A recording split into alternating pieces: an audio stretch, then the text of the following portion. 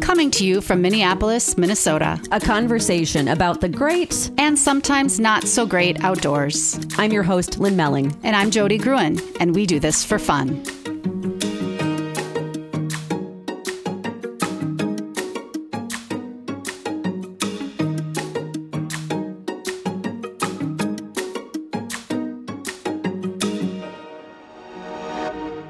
Hey, it's Lynn. And it's Jody. And we are here once again at our favorite recording spot, the Trailhead at Theodore Wirth Park. We are actually inside. We've been outside thus far, but now it's getting too cold to be outside. So we are in the map room, yes, which sounds very impressive. And we're surrounded by some maps. We also have, for the first time, and we do this for fun history, a live audience. Live studio audience. Yeah.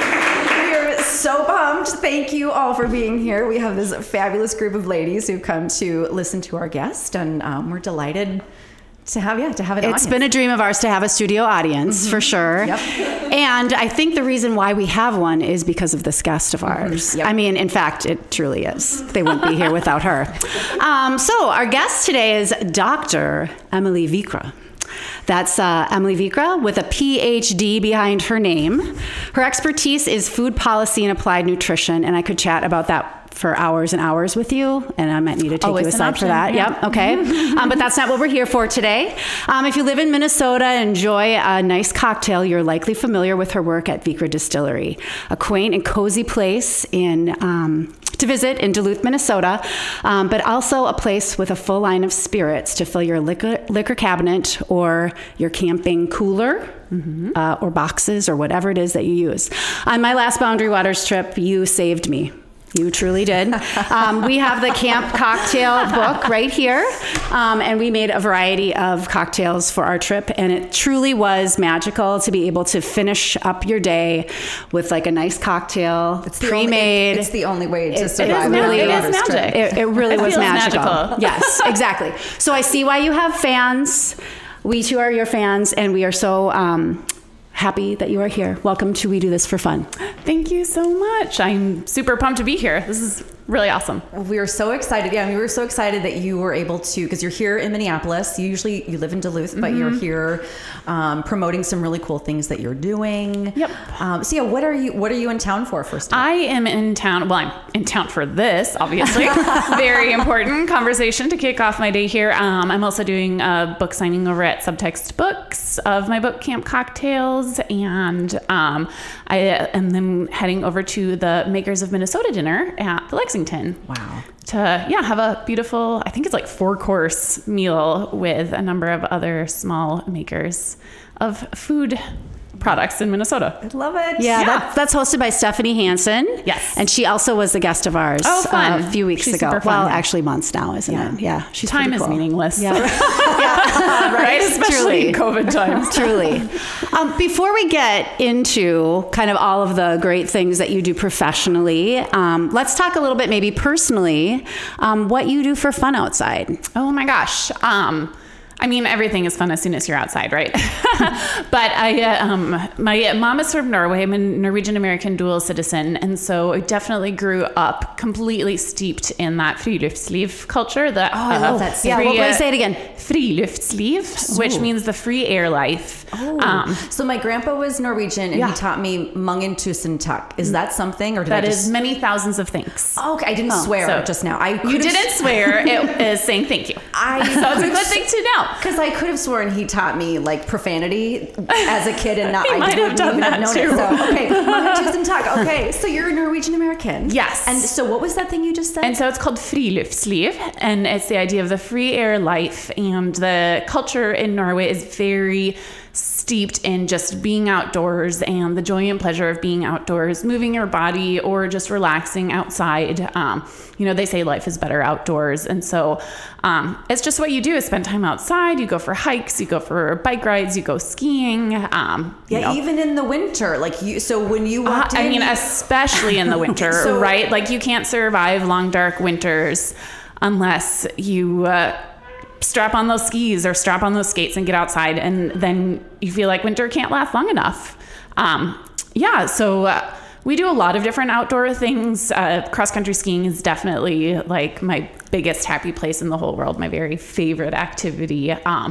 But, you know, biking, fat tire biking, ice skating. We were just pond skating this last weekend with our kids, and it was an absolute blast. Like perfect, beautiful black ice, so making the like pew, pew, pew. It's just so magical.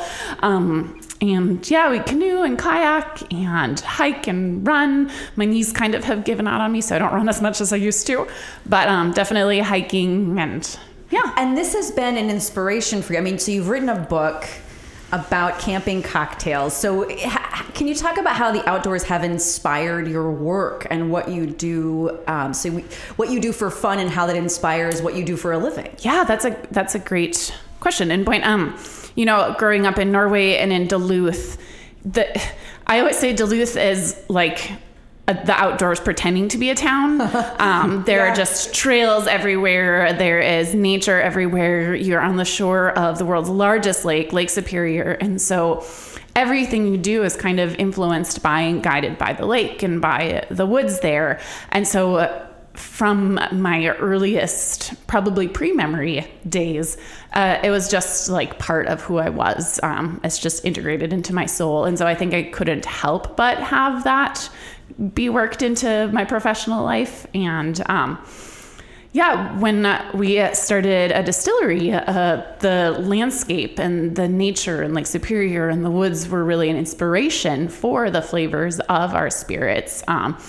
Flavors of the boreal forest with spruce and cedar and juniper and foraging sumac berries and the northern crops like rhubarb and some of the hardy herbs. And we really wanted to distill those flavors, that sense of terroir and the nature and culture of the area. And so that kind of is how it originally got integrated. And then I think just being in Duluth and being sort of a gateway to northern Minnesota and to the Boundary Waters, people were constantly sending me messages asking, like, what cocktails should I make camping? What cocktails should I bring camping?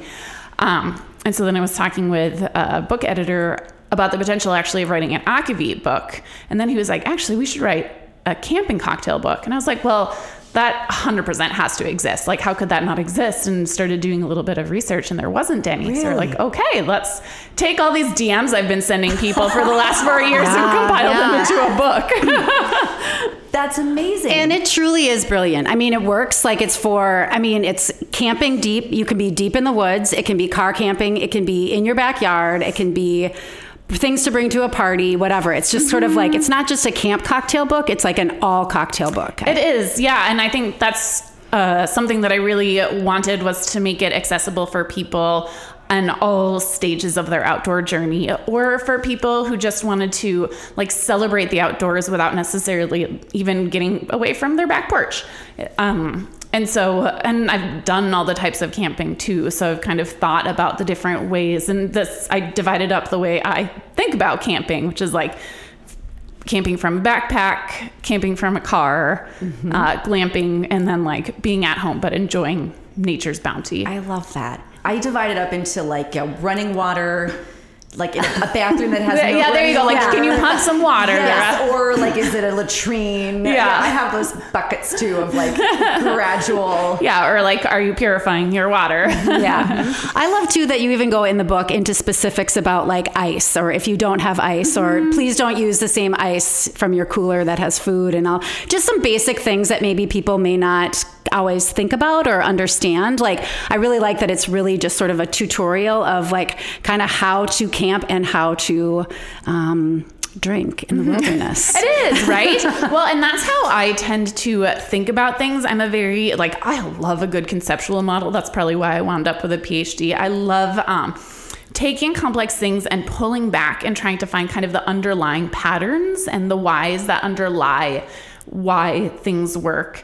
And so I like to do that both for how to make cocktails, how to make ingredients, how to cook, how to camp, how to be outdoors, all of that stuff, and kind of pull back to that view that gives you the foundations and then gives you details as well. But having those foundations allows you to build your own things as well. And so and especially because I started the distillery before I had a strong background in cocktails. And so I really taught myself on the fly. But when I decide to learn something, I really learn something and I get quite obsessive and I won't stop reading books about it and researching it. And so I just spent several years deep in learning about cocktails and craft cocktails and really enjoyed having the chance to then bring that back together in writing form, kind of in the way that I've also brought it to bear in the cocktail room where we make cocktails. Wow. I have so many questions. Okay, let's go back. PhD. Mm-hmm. What do you have your PhD in? We're in the presence of a doctor, Jody. I want to remember I was just talking about doctors. Yeah. Doctor. So I did my PhD in a discipline called Food Policy and Applied Nutrition at the Tufts School of Nutrition. And so it's really, you do nutrition research, but really focused on kind of the policy or the community and behavioral implications surrounding nutrition. And so I wound up doing a lot of more the psychology of nutrition and taught behavioral theories and their application in health promotion. And I actually wound up doing my dissertation, get this, researching the kind of organizational structure and interactions of community members and nutrition researchers trying to collaborate on community-based nutrition interventions. Wow. Interesting. Jody, this is right up my alley. You guys are cut from the same cloth. Yeah. So do you have a key finding that you could share with us? One of the key findings, because I'm really interested in organizations and how people with very different perspectives can work together. And I would say some of the key findings are just humanizing each other and having very intentional efforts to humanize each other as part of working together was absolutely critical to being able to bring the community perspectives and the scientific perspectives together. And then we were working with women and children who were immigrants from Haiti and Brazil in the area, and really seeing how empowerment and a sense of power and self-efficacy and control over your life was one of the biggest indicators of making healthy choices, more so than knowledge or anything like that. Wow. Right. Oh, so PhD check. So now you're, small business. I'm going to be a successful small business owner. Yeah. Tell us about distilling alcohol, which I've never done before. So right? How did you wind up going down that path? So my husband and I were living in Boston. His background is in global health, and he was working for a global health organization. I was teaching at Tufts Behavioral Nutrition, and I think we both were feeling an underlying itch to get away from the East Coast. Really love Boston, but you can hear cars everywhere. I was missing the woods. I was missing the lake. And neither of us really wanted to take the logical next steps on our career path. And so we had that underlying sense of we might be looking for something new when we visited my parents in Duluth, and they had just been at a spirits tasting. And they were like, we learned all this stuff about spirits. And did you know that a spirit is no better than the water it's made with? And that all you really need for making spirits is great grain and great water.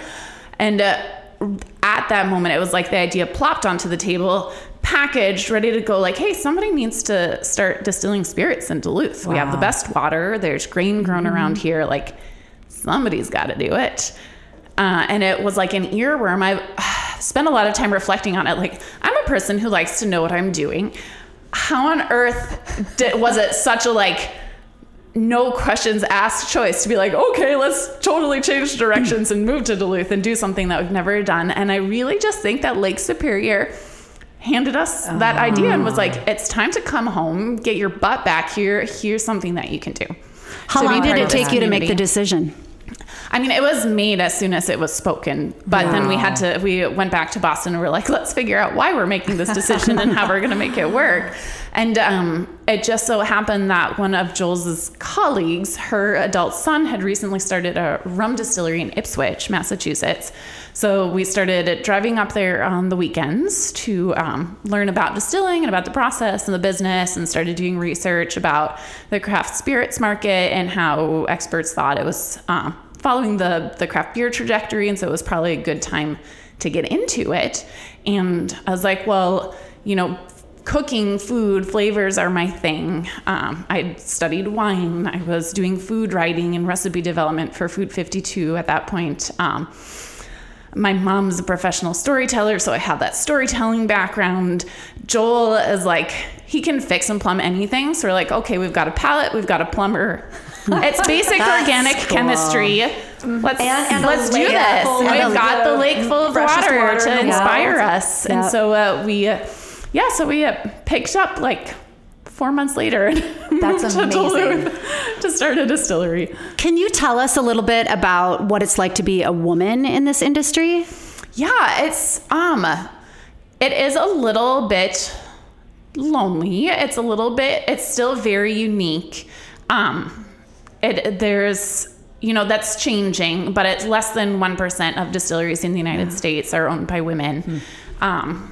And we also, like, our head of production, our head brewer are also women.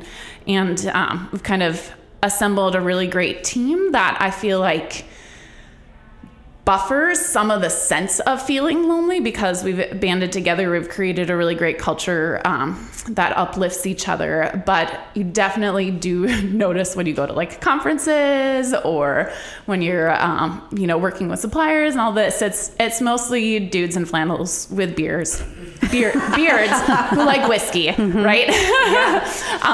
And you look at the bottles on the shelves and everything is like reminiscent of the Wild West. And it's still a very different perspective to bring. And I think that I don't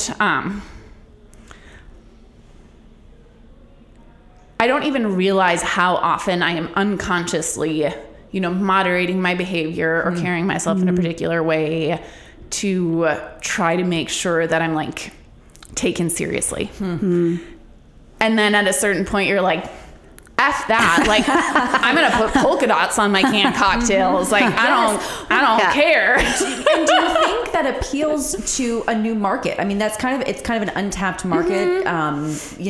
Getting women interested. Polka dots might actually spark someone to try, a spirit that they've never tried before. Like try the gin, and I mean, there's so many people. There's such a tendency towards like groupthink, with like the whiskey mules and the gin and tonics, and the old fashions, which are all great drinks. But I'm like, there's this whole other world out there that is botanical and that is beautiful and that is like more experimental. And, and you get a lot of pushback because you're working through this 3-tier system where you have to get so many people on board with your ideas, and with your team's ideas. You're getting the distributors and the retailers and the bars and restaurants and the customers all like, you have to make sure things translate through all of those people. But it's worth it. Do you have like a specific sort of target audience for your distillery? I would say our target audience definitely is people. Well, I always say it's for anybody as long as you like things that taste good and are made with really great quality, right? It's for people who really care about what they put in their bodies, that they like the highest quality, they like really thoughtful flavor, they take a really thoughtful approach to eating and drinking. And definitely people who are more outdoorsy and inspired by nature, and then anyone who wants to come visit us, of course. So everybody in this room. Yeah. Basically. Yeah. And so you've been, and how long have you been there in Duluth? So we have been there 8 years now. Okay. Right. Okay. So there's some furniture moving around, going outside our door. So if you listeners, if you can hear that, it's quite the sound. Yes. No emergencies. We're not an earthquake. It's just some shuffling of chairs. Oh, okay. And so you and your business partner is your husband. Yes. Correct? Yes. And tell us a little bit about working together. Yeah, we don't work partner. together as much anymore. Okay. He's only about like 10% or a little less working on the distillery. He's doing other stuff with like building projects and things like that.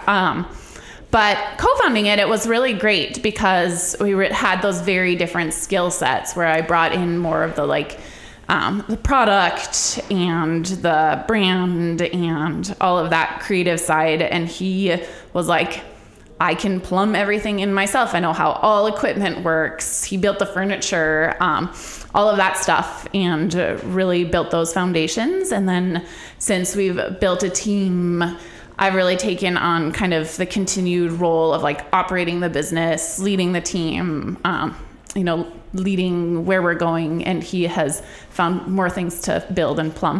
Wow. Congratulations. That is fantastic. All right, so we're going to take a quick break here in a second, but I wanted to open it up. We have probably time for 2 questions from our studio audience. Does anybody have a question for Emily? Come on, there's got to be something. No, don't be shy. No question is a silly question. Would you ever open a distillery in Minneapolis? Would you ever open a distillery in Minneapolis? We could open a distillery, but we wouldn't be able to have a cocktail room attached to it, just because of the laws. You're only allowed to have 1 cocktail room. You can have multiple like operational spaces, but it would be complicated. Or we could have a Viker distillery completely legally owned by someone else that was just like had if you franchised oddly it, similar products and cocktails. Is that the same for breweries as well? That I don't know. I can't remember what the brewery legislation is. It's really confusing to everybody because breweries, wineries, and distilleries all have different laws applied to them in Minnesota and federally. So yeah, there's a lot to navigate. Wow. Okay, could I ask one more question? Absolutely, yes. Okay, I took a foraging class this summer. And it was so much fun. And I've read that you forage, and you foraged before, like that was something that you've done as a young person as well.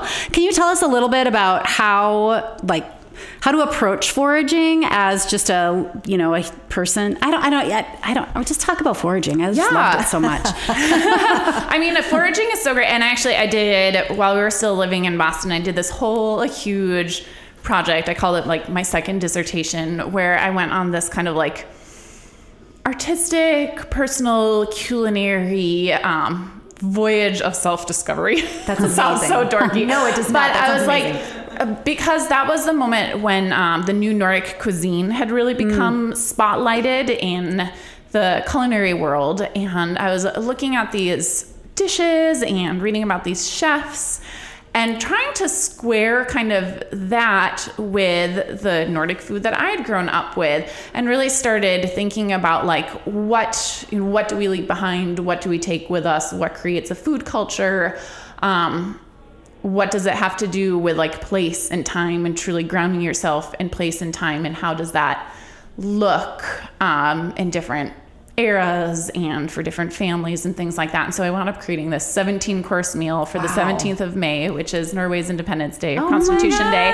I love that. That was all kind of my Norwegian comfort food from growing up, and celebratory food from growing up, but reimagined with that kind of new Nordic lens of being really grounded in a place and time. And so how would that look if I was grounding it in the place and time of being a PhD student in Boston?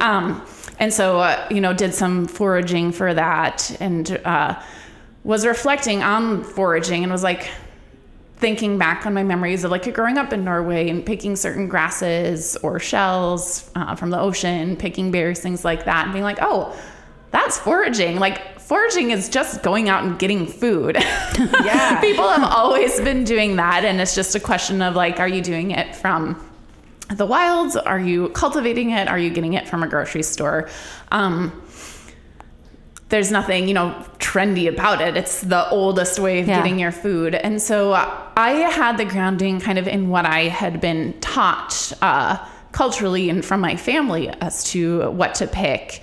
And then learn some new things from doing classes. And so I'd say for getting started, if you don't have a family background in what is safe to pick or what is delicious and what do you have to leave alone, it's really great to get started with somebody who is a certified guide or certified forager who has the training in it and can teach you, hands-on in a deep level, how to recognize things, because I love foraging, but I'm an anxious forager. I like to be at least 150% sure of what it is that I'm picking, because there are things that, you know, something delicious looks very similar to something that will kill you. So it's something where you want to really learn it properly. And the best way to do that is hands-on with somebody who can like show you the difference between what the mushroom ribs look like, or like show you exactly how these berries look different from each other.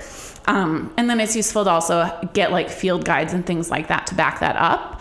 I think another really important thing to think about with foraging is how you're impacting the wild population of these different plants, and making sure you're taking a really respectful and long view approach. Because many wild plants, you know, we've cultivated things over the eons to grow faster, reproduce more quickly. That's not necessarily true of wild plant populations. So you want to make sure that you know deeply like how that plant reproduces and how you can forage and how much you can take before it hurts the plant, and make sure that you're just putting the plant's best interests first. I love that. Our studio audience, right? I mean, and I know, like when I lived in New England, like ramps were all the rage, and people would go just decimate the entire population, and then they would like get really expensive at the farmers market, and then you couldn't get any. And I was like, "What are you doing?" Wow. Yeah. Be responsible. Yeah. Right. Okay. And it's, you know, it's rarely ill-intentioned, but it comes from a lack of understanding about the plants. And so it's really great to learn about the plants before you, and just treat the plants as part of your kin and part of your ecosystem before you go picking them. Yeah. Beautiful. All right. We are going to take a really quick break. And when we come back, our top tip. We Do This for Fun is supported by 515 Productions, a high-end video production business based in Minneapolis. The website is 515productions.com. And did you know that Jody is also a health and wellness coach? Check out her website at jodygruen.com. If you like this podcast, we'd love your support. Please rate and review us and hit subscribe.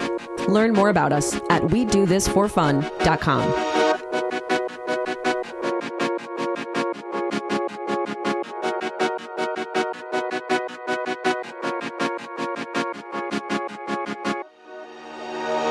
Welcome back. Okay, so Emily, we have established that you love to be outside for fun. You have so many fun things that you do, foraging and distilling.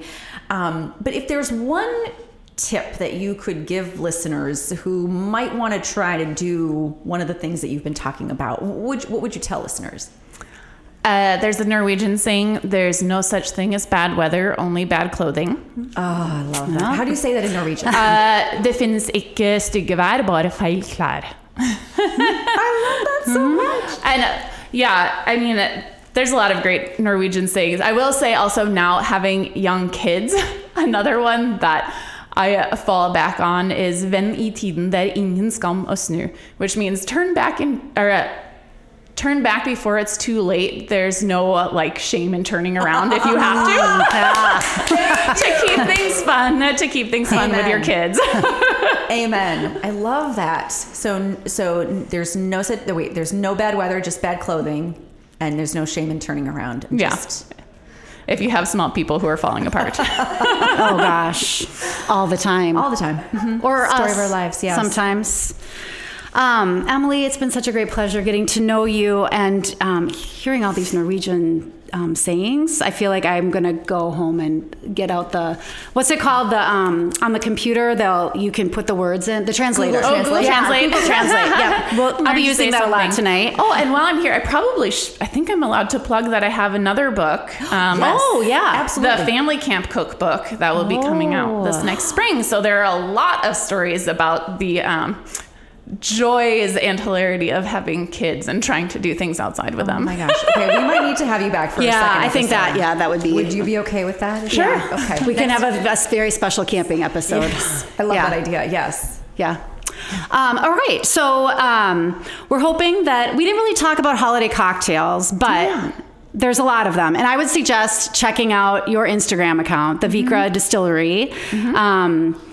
Instagram, because there are tutorials, you talk, you're so beautiful as you're making cocktail. Like, it's just fun to watch. I just wave my hands around a lot. But you without also, realizing it. You also go through there are some posts where you go through kind of the science of things and why it works and all that. And it's really interesting as a person to kind of understand a little bit more and get it in bite-sized pieces instead of trying to read it yourself and figure it out yourself. So thank you for that. But nature can be an inspiration for just about everything, including camp cocktails, but also, it's inspired artists, adventurers, and entrepreneurs like you. And we appreciate it so much. Nature also inspires relaxation, as does a good cocktail. So what happens when you put two together? If you think about it, we flock to patios, we flock to lakes, we flock to beaches and boats and ice houses and cabins, and we always tend to bring a cooler of our favorite beverages. So there's something about the two that's very inseparable. And psychologists even say that if you don't drink too much, enjoying a couple beverages creates that relaxing, pleasurable experience. And the good associations with being out in nature actually allows you to really experience these good feelings and good vibrations even more. So you're onto something, and with all of the good and healthy ingredients and all of the beauty good energy that you put into things, we thank you for that. Our challenge for our listeners this week is perhaps to check out your Instagram, Emily, and to make a great mocktail or cocktail. And guess where we think you should enjoy it? Studio audience, what do you think? The Loop. Outside. Good campfire weekend. And we know this week you're going to go out and have fun out there. Thanks for being with us, Emily. Thanks for having me.